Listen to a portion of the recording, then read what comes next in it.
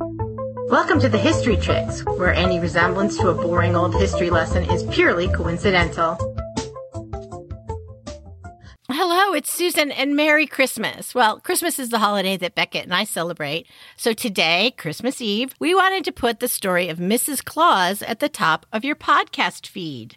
It's our tradition, and, we're all about traditions over here at the History Chicks. There is a little ears warning just for spoilers, so you might want to keep that in mind before you play this. But Mrs. Claus isn't a one-dimensional support player in Santa's life. When the spotlight shines on her, it's really easy to see her depth and her wisdom, her wit, her beauty, her endurance. And the woman knows her way around a cookie. So whatever you're doing now, pre-walking off your Christmas dinner, wrapping presents, or whatever you're doing, from us to you, Happy Christmas, Happy New Year. We made it through 2020, and we'll be back after the first of 2021 with more stories of some really incredible women. Thank you for listening. Now, on with the show. Hello, and welcome to the show. It's just Beckett today with a tiny little mini-cast about one of the most undersung characters that's around during this time of year. Today, I'm going to give you the history of Mrs. Claus, Santa's mostly patient, certainly tolerant wife of somewhere in the neighborhood of 200 years or so. A note to listeners with young children in the room, do preview the content, just in case I say something of a revealing nature about, shall we say, the jolly old elf himself. So on we go.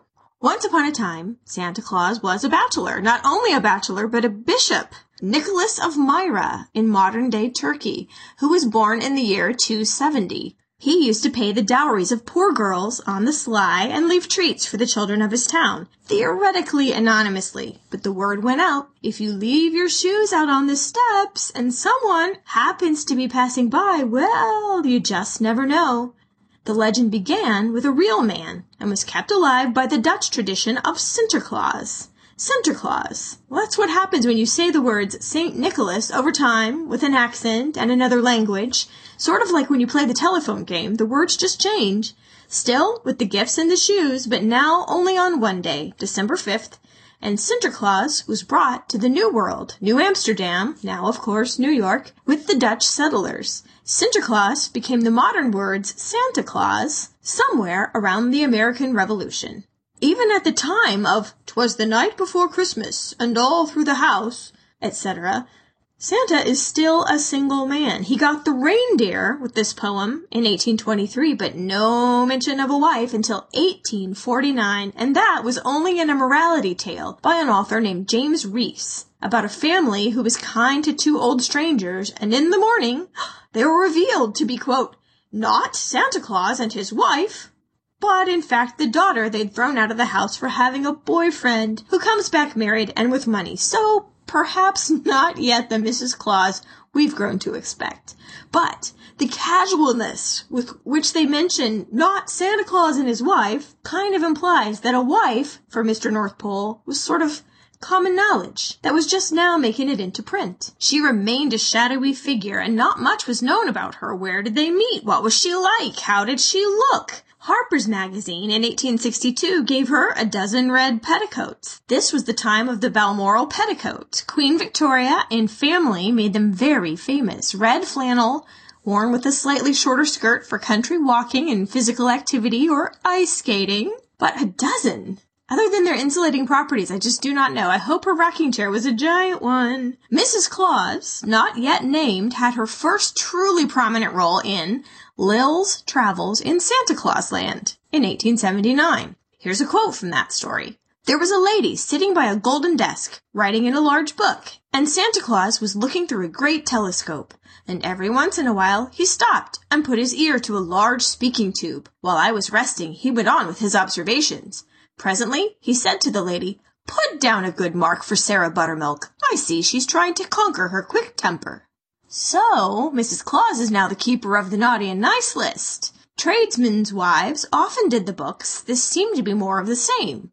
But author Catherine Lee Bates gave her an attitude in Goody Santa Claus on a Sleigh Ride in 1889, in which Mrs. Santa lays it out there. Why should you have all the glory of the joyous Christmas story, and poor little Goody Santa Claus have nothing but the work? Now the pack is fairly rifled, and poor Santa's well-nigh stifled. Yet you would not let your goody fill a single baby sock. Yes, I know the task takes reindeer. I can only hold the reindeer. And to see me climb down chimney, it would give your nerves a shock. And he finally lets her go down and fill a stocking. Merry Christmas, little people. Joy bells ring in every steeple, and goodies gladdest of the glad. I've had my own sweet will. At last, Mrs. Claus has a taste of the fame. Incidentally, Catherine Lee Bates was a professor at Wellesley, wrote for the Atlantic Monthly, and would later give us the lyrics to America the Beautiful, which, in my opinion, would have made a far better anthem for this country than the one we have, since it lies within most people's vocal range. And then, suddenly, Mrs. Claus was backgrounded. For 80-some years, there she went, back to the supporting role. During this time, she didn't even have the nice and naughty list to sustain her. That work was taken up by Santa's brownies, who we now call elves, or assistants, and Mrs. Claus was the representative of the cult of domesticity we talked about in the Queen Victoria podcast. Mrs. Claus keeps Santa darned and fed and cheered up, makes cookies and cocoa and apple pies and roast beef, and she might have charge of the production line, but only while Santa's away, and is a mother figure to all the elves, and is the plump, mob-capped, bustling, smiley figure that we still associate with her name today. Or she might have a spectacular white ballerina bun on top of her head and snaky wire-rimmed spectacles, but still no name. No official one, anyway. She's been called Jessica, Anna, Margaret, Martha, Carol, Samantha, and, of course, Charlie Brown's choice, Merry Christmas. Congratulations on keeping your own last name, was what Charlie Brown's sister wrote in the early 60s.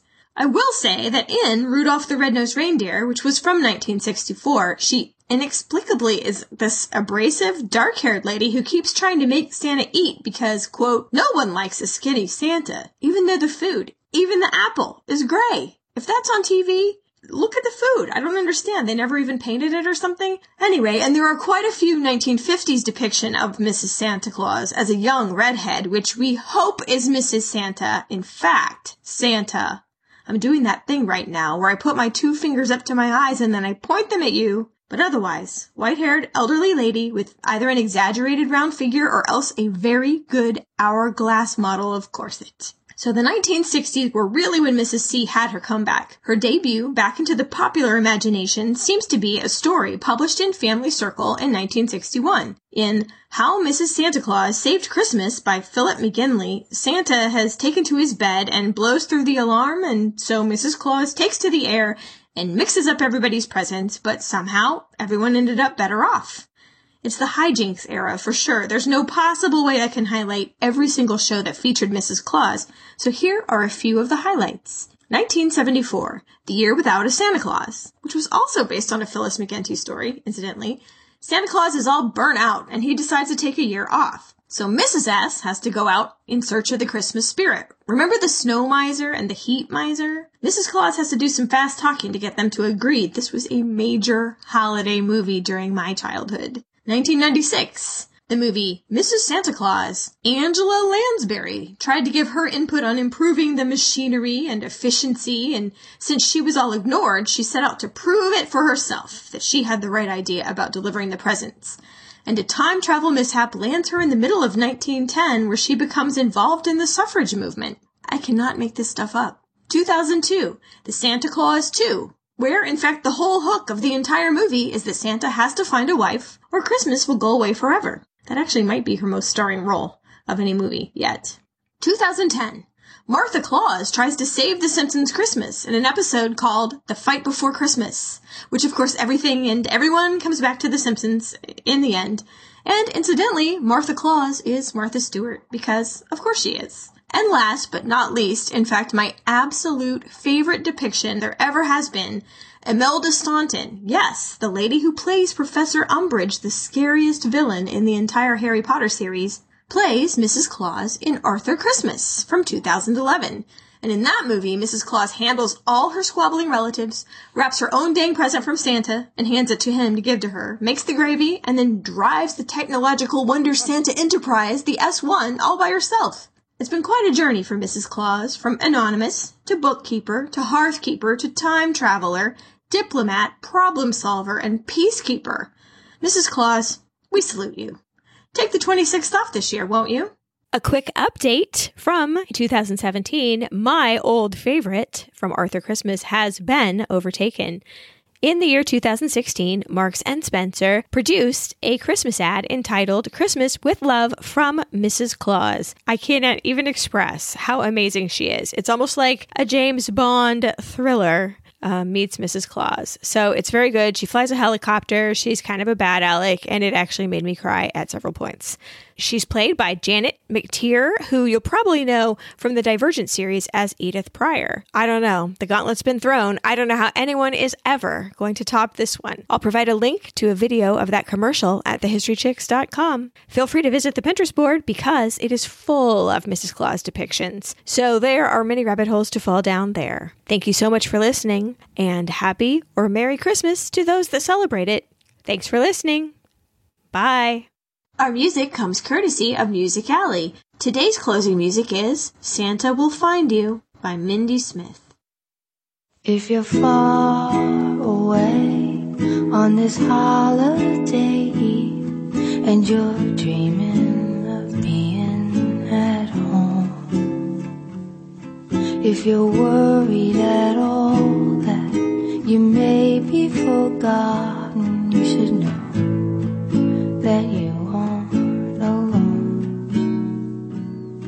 'Cause you're there and you're shining bright like a beacon, bright as a northern star. So don't worry, because Santa will find you wherever you are. Santa will find you tonight.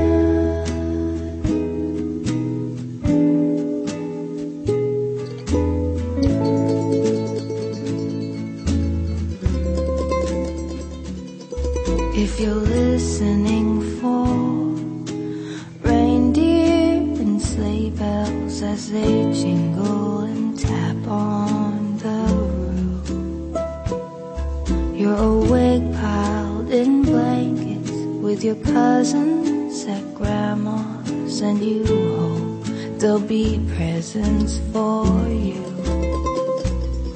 'Cause you're there and you're shining